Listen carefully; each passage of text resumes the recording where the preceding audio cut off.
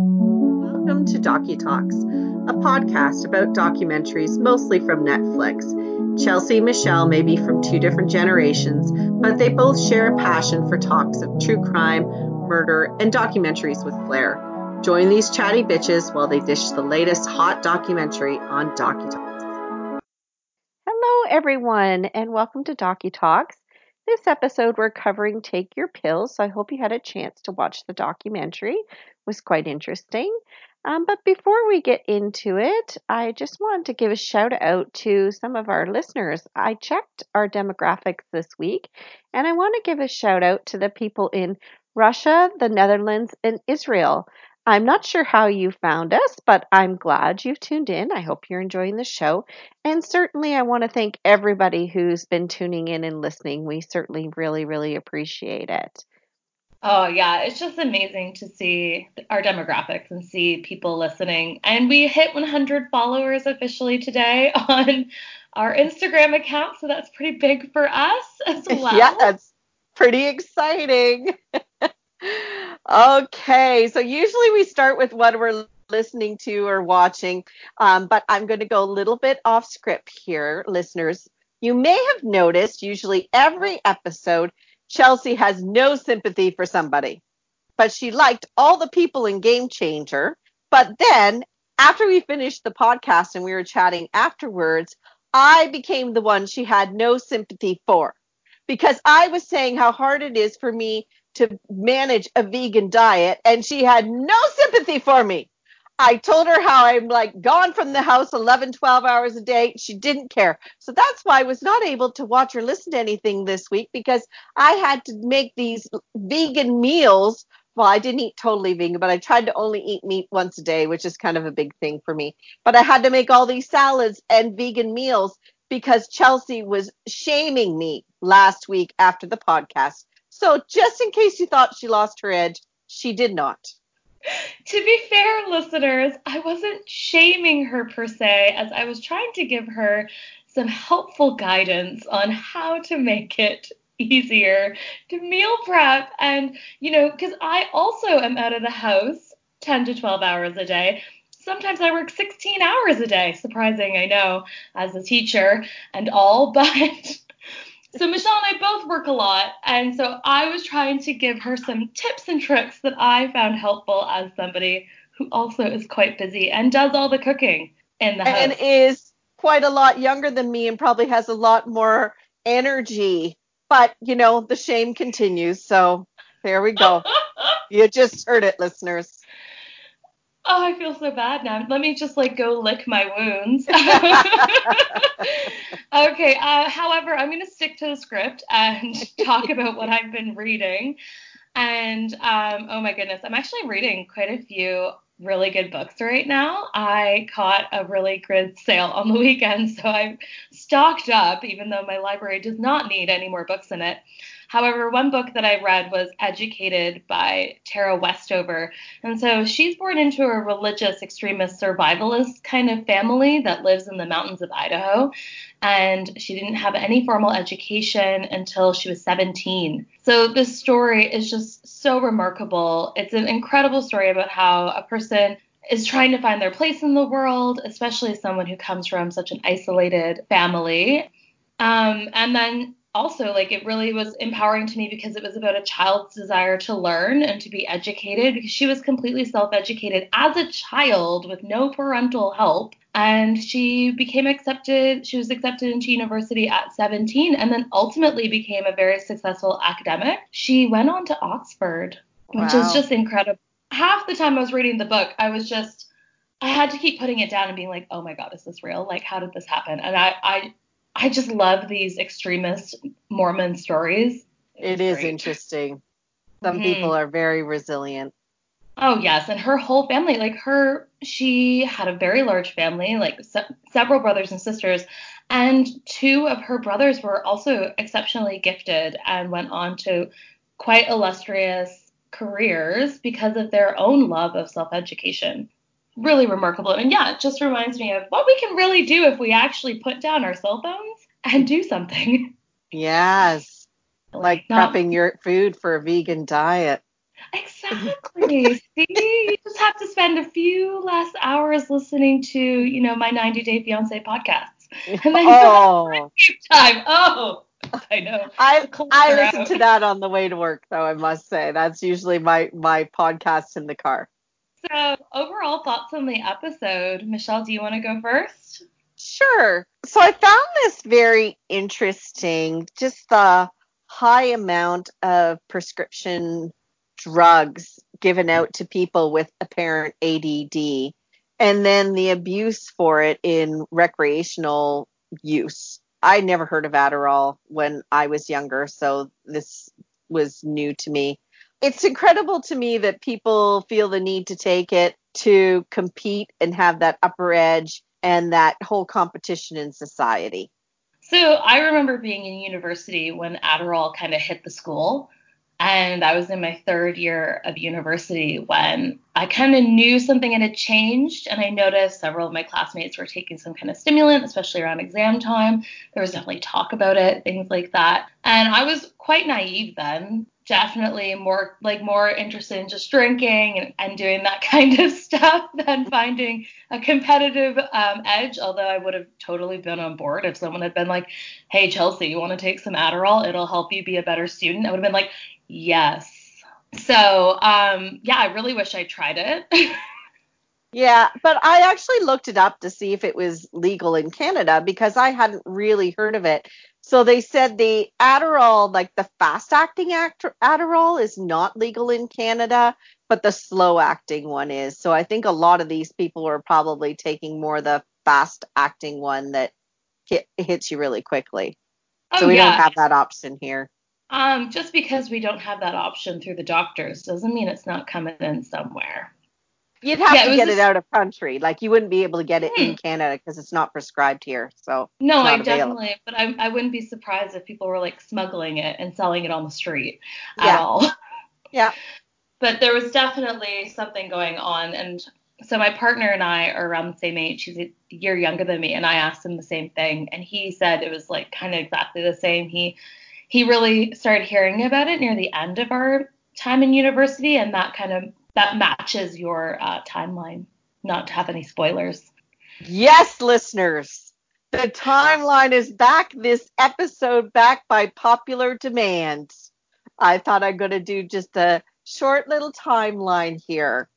I have to ask first, who's popular demand? The listeners, the universe. Oh, for sure. I bet they were emailing you personally. Yes, they were. Let's just do a brief summary. So 1929, that's when amphetamine was developed while they were trying to discover an allergy medication. So of course they needed a medical use for it because that's how you make all the money. So that became the prescription Benzedrine. And then 1937, first article in Time magazine about students abusing drugs to study called PEP, which was the Benzedrine. I was a little surprised about that actually. And then World War II, British and American military started studying it. And after the war, it was used as an antidepressant as well as Dexedrine, also used for weight control. 1944, methylphenidate was developed, Ritalin, and that was developed for this scientist's wife to play better tennis and keep her weight off. I love that it was named after her, Rita Lynn, and then they took the E off and it became Ritalin. I know. Fascinating. I love the history of shit. That was interesting. And then 1960s, amphetamine consumption soared, led to the Controlled Substance Act. In 1969, and amphetamine became a Schedule II controlled substance requiring a prescription. So production became strictly limited, especially 1972 was limited. In 1980, changed from minimal brain dysfunction, which was what they originally classified it as to get this Ritalin, to inattention coming up with ADD. 1996, Adderall introduced on the market.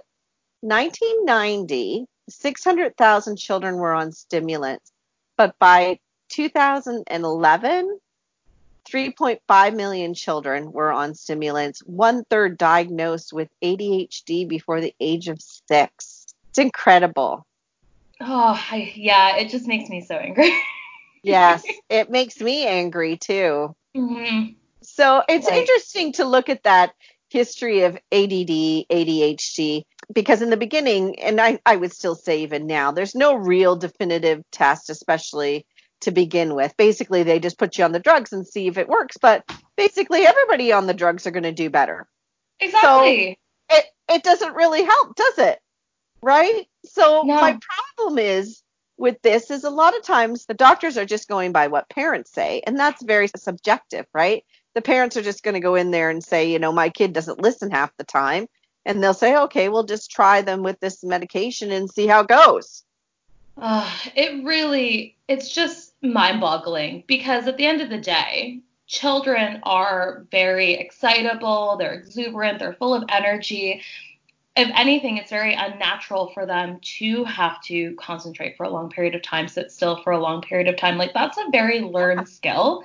And I think we take that for granted. Like, the whole idea of ADD and ADHD has just completely negated what a child is really supposed to be like. We just Yeah. give them a label, and because they're not fitting in that box we want them to fit into. And it is so subjective to their teacher, their parent, and like so many parents can't handle having children. So no wonder so many kids are medicated because their kids, Yeah. they just want their kids calm and subdued. Yeah, and they don't really necessarily want to put the work into them. Like, I read this article one time about these grandparents that got these two granddaughters. I think they were girls, and they were diagnosed with ADD and they were on medication. And obviously, they were removed from the mom's care. I forget why.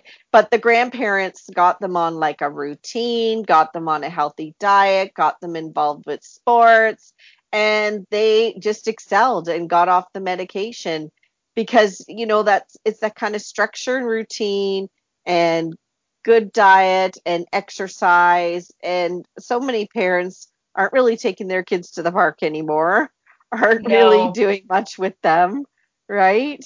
And look at what's happened in education. Like, we've gone away from that hands-on play-based model of learning to very scripted, sit in your desk.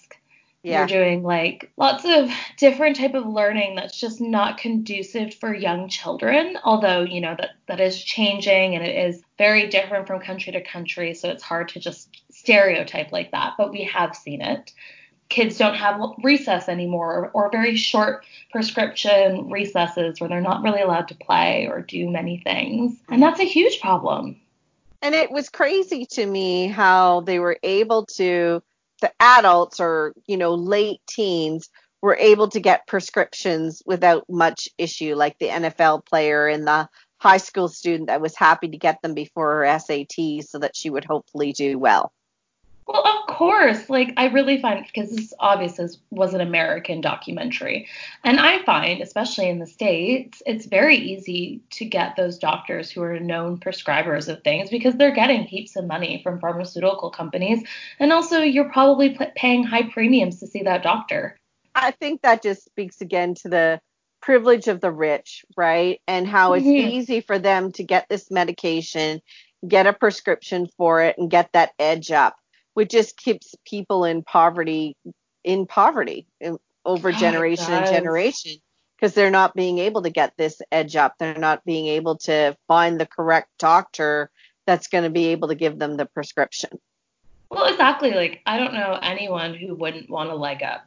Like, even watching this documentary, I was like, yeah, I could use some of those benefits.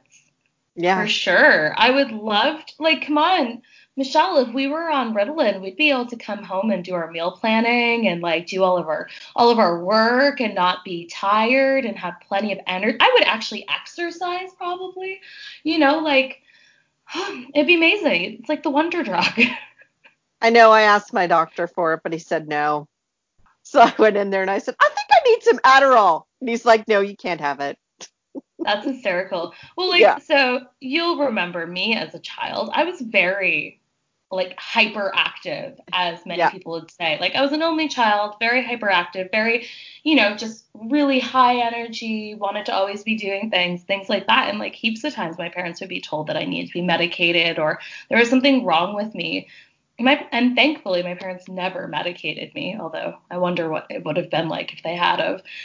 And I think it's very important, like, just because you're not fitting into that mold doesn't mean you need medication. And like, you need to teach your kids coping skills. And that's what my parents did. Like, they put me in sports, they kept me busy, they had a very good routine, like you were saying.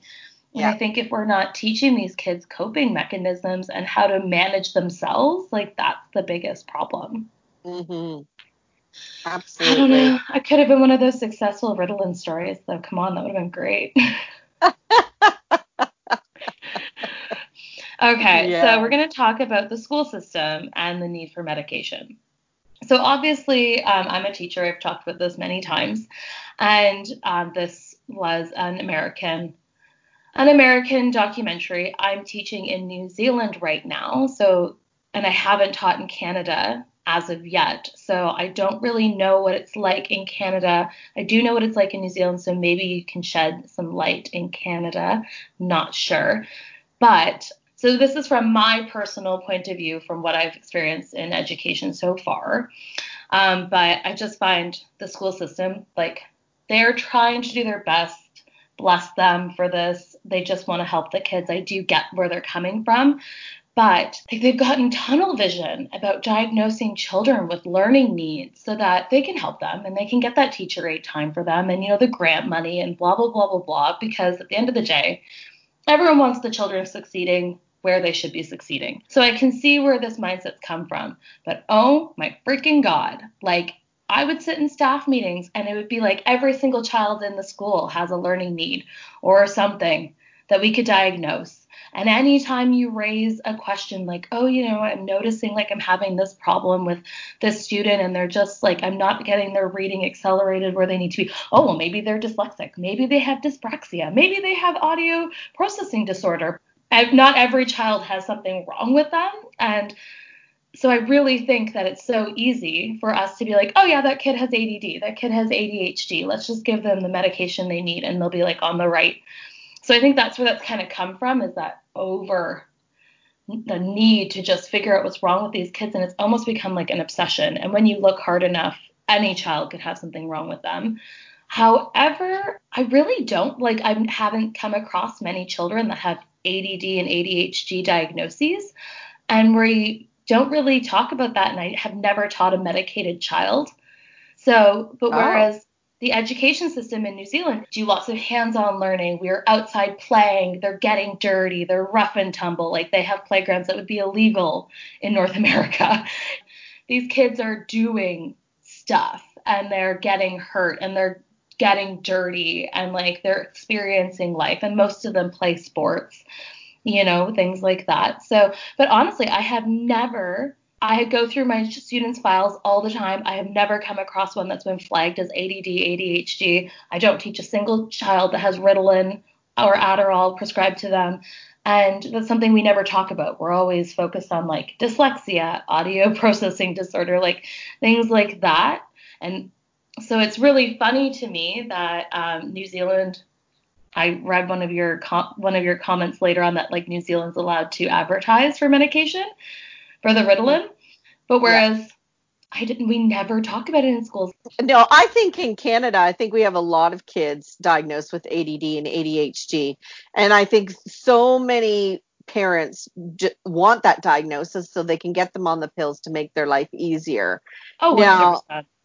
I haven't worked in the schools necessarily. I've worked in children's mental health a lot. And certainly I remember in the 90s, lots of kids being on Ritalin and getting this kind of diagnosis. And I feel like it just becomes more and more common. Now you hear a lot more about anxiety. They have anxiety. Every child under the sun has anxiety. Whereas when I first started working, it was more the ADD, ADHD. But definitely parents are so invested in getting this kind of diagnosis. So I think because they don't want to say, oh, I'm a bad parent. No, it's not I'm a bad parent. I just got a child with a mental illness. It's not anything I do. And it's interesting because there was a psychiatrist. Now, I didn't work with him, but he was in the community. And so sometimes when I met with people, they had taken their child to this psychiatrist. And this psychiatrist was fantastic because he always told the parents they needed to change their behavior. And all the parents didn't like him. because Of course not. they wanted to go to him and find out, oh, my child has anxiety or ADHD, and here's the pill, and this is going to fix it. Instead, he'd be like, okay, you need to do this type of parenting. You need to read these books. You need to change your parenting style. And they didn't like that. And I think that that just shows that, those parents, they don't want to put that hard work in, or they don't want children to be like how they're supposed to be as children.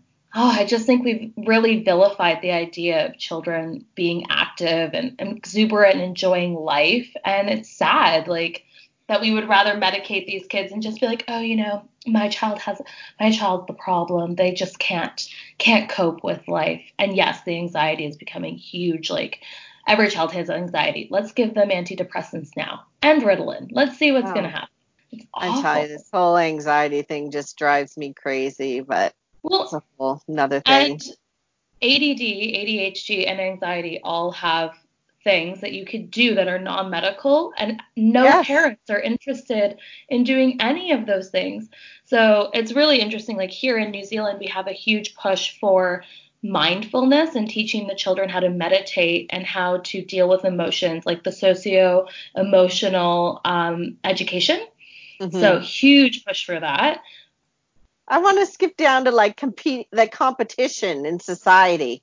Oh, yes. I just couldn't believe how much these kids were using Adderall. So, of course, I was of the generation where people use drugs to check out, not check in. I thought that was like a great quote. And now they're using it all so that they can get good grades, be skinny, and party. And Adderall allows them to do all that. I just thought that was crazy how much they're abusing it and how widely spread it is. Like, it's just common knowledge. I know. Well, look at how much we want to get our hands on it after watching this documentary. Like, come on, Michelle. Exactly. Come on. And for me, like, like I've said this a million times, I work in education. I see how absolutely cutthroat it is from, preschool to university. It is cutthroat. There is so much competition. And you know what, guys? It's not your kids competing against each other. It's the parents driving that competition. And it's the parents putting that need to succeed in their kids' minds. And unfortunately, as a society, we have become so success motivated, and it's a very prescripted version of success. You have to be thin, you have to make a lot of money, you don't have to be happy. Yeah. So, and of course, like, we have all these high powered jobs where people need to be working 18 hours a day to be able to do what they're doing, like those investment bankers, tech people, and like, why are we putting these unrealistic expectations on people? And then they only can do these jobs with performance enhancements. Yeah, I felt bad for them because they're wanting to do well in their job, but like the guy was saying, if somebody else sitting beside you is working 16 hours a day because they're taking Adderall and you're not, and you can't perform like that, you're the one who's going to be let go. Well, Adderall's the new cocaine. Like, before we had Adderall, people just did cocaine. Yeah. Like, that's it's so true though. And same with losing the weight. I loved Blue's quote when he said Adderall made him the optimal capitalist. Like, you can line anything down and anything up and he'll knock it down. I just thought that was the perfect description. Yeah. Adderall makes you do anything. And at the end of the day, we live in a society where success is so important, and we just put these inhuman ideals on ourselves and expectations on ourselves. We're supposed to do so much now. And how else can you do it? You know? Really. And then they talked about how it's now coming into pro sports. Oh, yeah, which I was so shocked about. I was like, what? I just found the football player's story interesting and getting that exemption so he could take it, but really it was a performance enhancing drug. Yeah. Ritalin 100% is the exact same thing as a steroid. And it's like everywhere, everyone knows about it. Yeah. And if you can just buy a diagnosis, how are we really preventing people from using it as a performance enhancer for their sport? Like, I couldn't get over all the stuff he was talking about because I never thought it would increase your ability to work out or recover from workouts. I never thought that that would. But I guess, if you're taking speed, of course it's going to help you with everything. I know, but I hadn't thought about that either. Like, I'm the same as you. No, I hadn't sort of put that together. And it's interesting, again, with not having an easy way to diagnose somebody. And this is the problem with quite a few mental health issues. You're going by the person reporting the symptoms, the signs and the symptoms, right? So how do you know for sure somebody has ADHD or somebody has anxiety or somebody has depression, right? You're going all by what they're reporting, not necessarily an observation. Somebody's got psychosis or paranoia, you're going to see that a little easier, I think. But a lot of these diagnoses, it's not a clear definitive test. They're easy enough to fake. So, of course, I could walk into the doctor today and pretend I have ADD, but he's not going to give me prescription. But, in Canada, I think it's different. But yeah, when you're in a public health system versus a paid health system, I think there's quite a few differences in how the system works. I have to say, this documentary really made me question whether or not ADD and ADHD even exist at all. But I've met some people in my life who I think they're like, okay, this is the poster child for ADD. They just can't focus. They're so wound up. It's hard to describe if you haven't met somebody like that. But I think there are some, but they have to be extreme. Most kids don't behave 30% of the time. Well, and I wonder if they're a product of their environment, if they were never taught or given those tools to learn how to focus their attention. Because, there was that one woman in the documentary, and she talked about how people with ADD and ADHD, their brains look different and work differently. And I'm like, there is no definitive science behind that. Really, I want to see. And if they really could find that, yes. And I do understand there are people who have extreme situations, but I'm wondering if it's if we had a system in place where we were teaching them how to focus at a young age, how to focus that extra energy, how to find those outlets, if they would be the same as they are as adults, as opposed to just letting it go. And I do understand there's those 1 in 100,000 people, which doesn't account for the 3.2 million children on Adderall today. No, it doesn't account for that many that are on it now. I think, like you said, are they a product of their environment? I think to some extent, but I mean, I've certainly met some parents who are very on top of that and, do what they need to do to try to make it easier for their child that has this, as opposed to just relying on medication. And I think that's a lot of the problems with any kind of mental health. People want to just rely on the medication. And it's not just that that's going to fix you. Who doesn't want an easy fix? I would love an easy fix. No, yeah, me too. And I couldn't get over the fact that they give the children those higher doses, that Jasper, he was on 50 milligrams as a child, when the techie guy, he was like, oh, I was taking 2 to 5, and that was jet fuel. Yeah. And just the negative side effects, dude, your kid is on speed. How is that healthy? Oh, gosh. I thought that study about Adderall versus the placebo was very interesting. And the only difference they found was that people felt their cognition was better on the medication versus off. And it didn't show any real difference. Yes. That's just self-perception. So again, you could teach that. You could teach that mindfulness. I love when the doctor was saying that you put the children on the high dose of the Ritalin and they get they don't like it. They start getting anxious and they don't feel good. But yet adults, you put them on the same amount and they feel powerful. Yeah. They feel like they can do anything. And I thought that comparison was just so batshit crazy. It's and we are power hungry people. If we weren't power hungry people, we wouldn't be having this discussion about the illegal use of Ritalin and the desire to succeed and be the optimal capitalist. Yeah. So it is interesting. Yeah. And what about when they first were introducing Ritalin into the school system, and they basically just went to that principal and were like, hey, I know. Hey, would you like to try this? And he's like, I just want something that'll calm the kids down. Like that mentality. Oh my goodness. That You would know? pass any ethical review boards nowadays, Exactly. which So I is think that's why we that. have them. Exactly. It's really hard. It's hard to deal with 30 kids that are on full blast at all times. But like at the same time, artificially altering their state so that they're not acting that way isn't good for anyone. No. Oh, I just think that's crazy. Like, don't have kids, guys. If you can't deal with it, don't have Yeah, kids. yeah, exactly. I like that they brought up in the documentary at the very end there they started talking about nootropics, microdosing. Yeah, I thought that was interesting.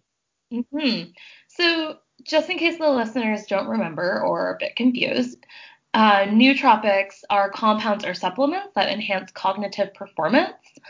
And broadly, there are three categories of nootropics. The most effective are stimulant drugs such as Ritalin and Adderall, as well as non-stimulant, which is modafinil. But I bet you didn't realize this. There's heaps of things that are considered nootropics like caffeine, nicotine, ginkgo biloba, Panax ginseng, creatine, that kind of stuff. So it's basically the idea of taking all these extra supplements and or, it's just limitless basically come to life. I was like, I'm curious if this really works or if they just convince themselves. But don't be fooled, guys. I was Googling the shit out of that as soon as I finished watching it. I was like, okay, maybe it wouldn't be so bad. It just reminds me of all those fads and the fad Yeah. diets, fad supplements, things like that. There is no real proven. They say there is, but where are they getting their research? I don't know. Did they do a penis study like they did in the Game Changer documentary? I think if you were maybe just taking natural supplements, why not? It's kind of like Mm-hmm. taking garlic and Yeah. apple cider vinegar because you think it's going to make you lose weight and help your cholesterol. Cool. Yeah. Give it a shot if you want. Listeners, let us know if you try any of these things. I want to Yes. hear. I'm curious too. So microdosing is fascinating, and we've been hearing about it for ages. Like it's been around for a while now, especially in the 21st century. So basically, the idea is that you use a very small amount of psychotropic drug. So that could be mushrooms, peyote, ayahuasca, something like that. And you're taking a small amount so that it doesn't give you that full body experience. And it usually refers to the practice of taking at least a 20th or a 10th of a normal dose. So the goal is to achieve positive results of the substance. So you're more focused, you have more energy, emotional balance without the negative. So hallucinations, sensory shifts, and other extreme experimental side effects that you would normally get. Like anyone who's eaten mushrooms probably knows what I'm talking about. I know, like I've done microdosing in the past, and it's pretty awesome. You get like the Really? perfect amount of buzz. Yeah, I don't know. I've done it in the past. I don't really want to admit. I've heard of it, but I've never done it. I don't know anybody who's done it. So Well, so it's just that you're taking like you're taking mushrooms or you're taking something, and then it's like you're just not that high on the peaking chart. You're just enough to be having a nice mellow high, and you're still functioning, which is great because like there's certain aspects of those drugs that can really, really help you because it's helping increase productivity in some people, altering your state of mind so you're more positive or happy. And I know it's also being used as a mental health therapy as well. So as a way to, you microdose and then you do your talk therapy and you talk about a lot of things that you wouldn't normally be willing to talk about, or you're able to revisit traumas and it doesn't impact you as much. And that's all experimental. Who knows if that's legit? They're really studying it right now. And I'm it's a new so thing. excited. Well, Yeah, I'm so excited actually, to it's see. not a new thing. It's just that those drugs were made legal. So it's not Yeah. really a new thing. It It's just, a new old thing that they're yeah, it's a kind of like, new oh, old thing. maybe we fucked up making it illegal. Yeah. Yeah. We're revisiting the positives, and people are microdosing on like things like um, MDMA, so like that Yeah. as well. And people are like microdosing on MDMA and then just finding like they enjoy playing with their kids more, or they enjoy doing things that they wouldn't normally do. And they've got those higher sense of endorphins, and especially people who are depressed and having trouble integrating back into society, like it kind of removes those inhibitions and helps with anxiety in some cases. So I'm really interested in seeing what happens. If anyone watches Working Moms, which is an amazing Canadian television, FYI, everyone should television show, but they do an episode where the main character microdoses for an advertising campaign, and it really like shows it quite well. Yeah. Yeah, so it's pretty awesome. So I was curious when they talked about society having shortened attention spans, kind of the Instagram society, what you thought about that, because I certainly think there's a lot of truth in this. I think kids nowadays spend so much time on social media and very little time necessarily interacting with them. So I find it strange, my generation, when I had friends that had quite a few teenagers, their teenagers spent all their time with them, which I found bizarre because I'll tell you, I would not have been wanting to be with my parents at a party with them when I was 15, 16 years old. There was no way. I was always out with my friends. But I remember I had a party one time and my friend came in and she was like, oh, do you mind? My daughter really wants to come. Do you mind if she comes? Like, she spends all her time with us. And I'm like, oh, all right. Like, but I'm thinking, okay, now I got to censor my language and watch what I say and not tell embarrassing stories about her parents in front of their daughter, right? But basically, she came and she sat in the corner all night texting her friends. And thinking, why do you even need to be here? Like, Well, really? exactly. She And was if you're just 16. She could be home by herself, right? But she yeah. wanted to come because she's always with her parents. They can't get rid of her. And I think that's a big thing too, is like you were physically with you, like we both grew up, like we didn't have cell phones until, I was in high school, and I wasn't ever allowed to get one. I Mm-hmm. wasn't allowed to get my first cell phone until like I was 18. So, and they were quite expensive. Yeah. But basically like we grew up in the generation where you have to be with your friends if you want to spend time with them, or you were talking on the phone, like having phone conversations. And I grew up without a cordless phone. So when I had to Yeah. talk on the phone, it was attached to the wall in the kitchen or the living room. Everybody heard your conversation. Exactly. So, and I very much like I always spent time with my friends. I was always with my friends, and like up until university. And yeah, but now we are in a situation where you could be anywhere in the world and be talking to someone else anywhere in the world. And I think we've lost that human connection. It's really bad. I think so too. I really hate that whole thing. Like, why the younger generation is just on their phones all the time and they're not with their friends. And I also feel like they go so much into organized time together. So Hmm. it's, they're on a sports team or they're on, some group, or the parents have arranged for them to have a play date. So it's not just like, when I was growing up, after Saturday morning cartoons, there was nothing else on. So you would just go out in the neighborhood and play with kids. Like, you Very didn't really, inorganic now. yeah, you wouldn't know. My parents wouldn't necessarily know where I was. They just knew I was in the neighborhood, right? Mhm. Whereas you'd never have that now. Everybody would have to know No. where you are and be there with you. And oh my gosh, it's And crazy. there's so many studies coming out now that exposing your children to devices and to technology at a young age is really detrimental to their brain development. And they're not learning problem solving skills, and they're not learning all those tactile, hands on things that they need to be learning. Like kids are coming to school now. and they're 5, 6 years old. They don't know how to hold a pencil. Like they've never held a pencil before. They don't even know how to hold things. I am young. I grew up, on the cusp of that technology. I didn't have it so much growing up. Like we really didn't have a computer so much like we did, but I definitely, it's nothing compared to people who are 10 years younger than me, their experiences. But for me, it's like even in my classroom, I try and limit technology. I try and limit device use. And people think that's crazy.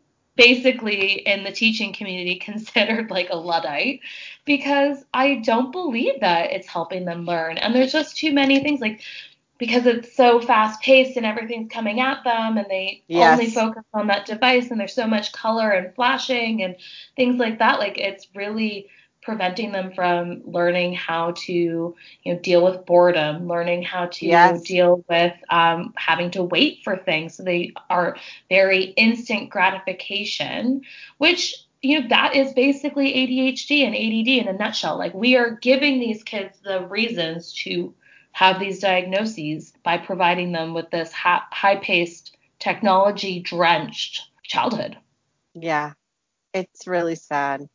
And it's exposing them to things they don't need to be seeing. Like, oh my gosh, Instagram's just a black hole of diet culture and, what success looks like and, influencers hawking all this useless shit. Like, it's a dangerous place.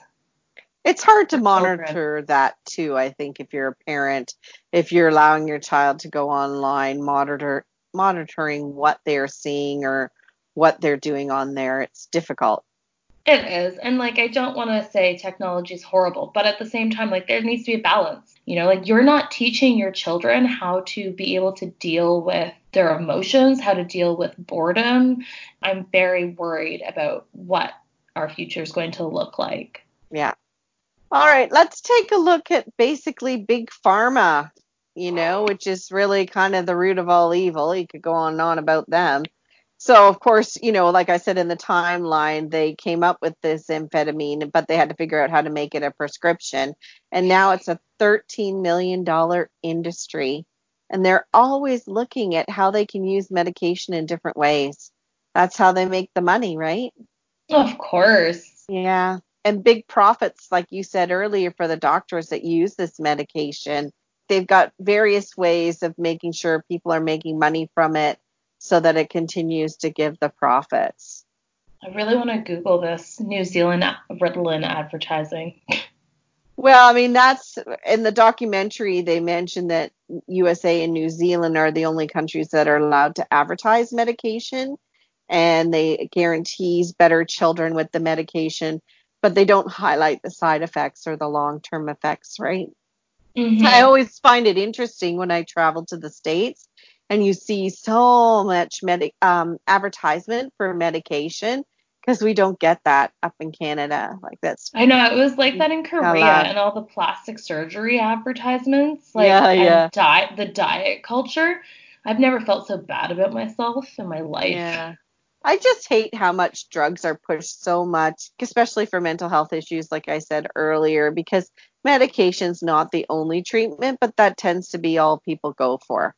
Well, and, of course. And part of it is because it's not easy to get any free counseling. There's not a lot of options there for people, so it's hard to access that if you are having a mental health issue. Mm-hmm. And I do find like people want that quick fix. Yeah. And that's a big problem. Like no one wants to put in that hard work. I found it shocking when they said that adults are now the majority of the population taking prescription stimulants and the fastest growing segment of the ADHD market. Oh, 100%. I just actually did a quick Google search because I was interested about New Zealand's Ritalin use. And it just said, and it was an article from 2017 from the New Zealand Herald, and it just said that adults make up 50% of the Ritalin users in the country. That's crazy. And it's just because they're using it for other reasons. Like, I don't think it's legitimate use, but I also don't feel like I could get some from my doctor if I went there and asked. Yeah, no, I don't think so. I might try like you did, though. Let's see. Yeah. I need to lose a few pounds. So what did you think of the documentary overall? I really liked it. It was so visually appealing to me. It was beautifully done. Like, I loved all the graphics that they did, how they presented it. I thought it was very, very well done. Very like cutting edge and visual, yeah, just really visually appealing. I thought it was great that they didn't just focus on ADHD in children, that they focused on what it is like for the adults and the fact that they're getting it to use it as a crutch for their job and their career, whether it's an athlete or the banker, right? So I found Yeah. that really interesting and a nice perspective to bring into the documentary. I really enjoyed that as well, especially because neither of us knew about athletes using it, and I didn't realize it was such a widely known thing.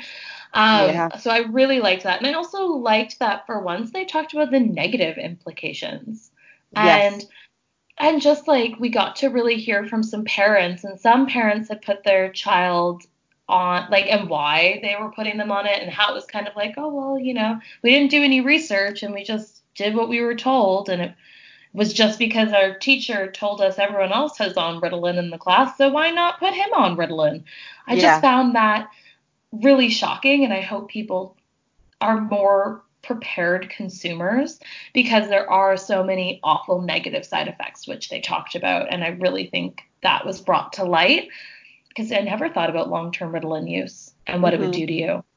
Yeah. I All the thought it was medication has some sort of side effect, right? exactly. And the fact that, you take too much and then you need something to help you calm down. Like, I think we don't really think about it. Yeah. Well, thank you everybody for listening. Certainly, if you like the podcast, please leave us a 5-star review and share with your friends. And you can contact us on Instagram at docu_talk, on Twitter at docu_talk, and our email is docu.talk2@gmail.com. Now we are getting to the summertime. So for the summertime, because we both have some vacation and plans and things have opened now up a little bit now with COVID. So we're going to change to every other week. So after this episode posts, we won't have another one for 2 weeks. And we'll remind people about that on our social media also. Yes. So I hope that's okay with everybody.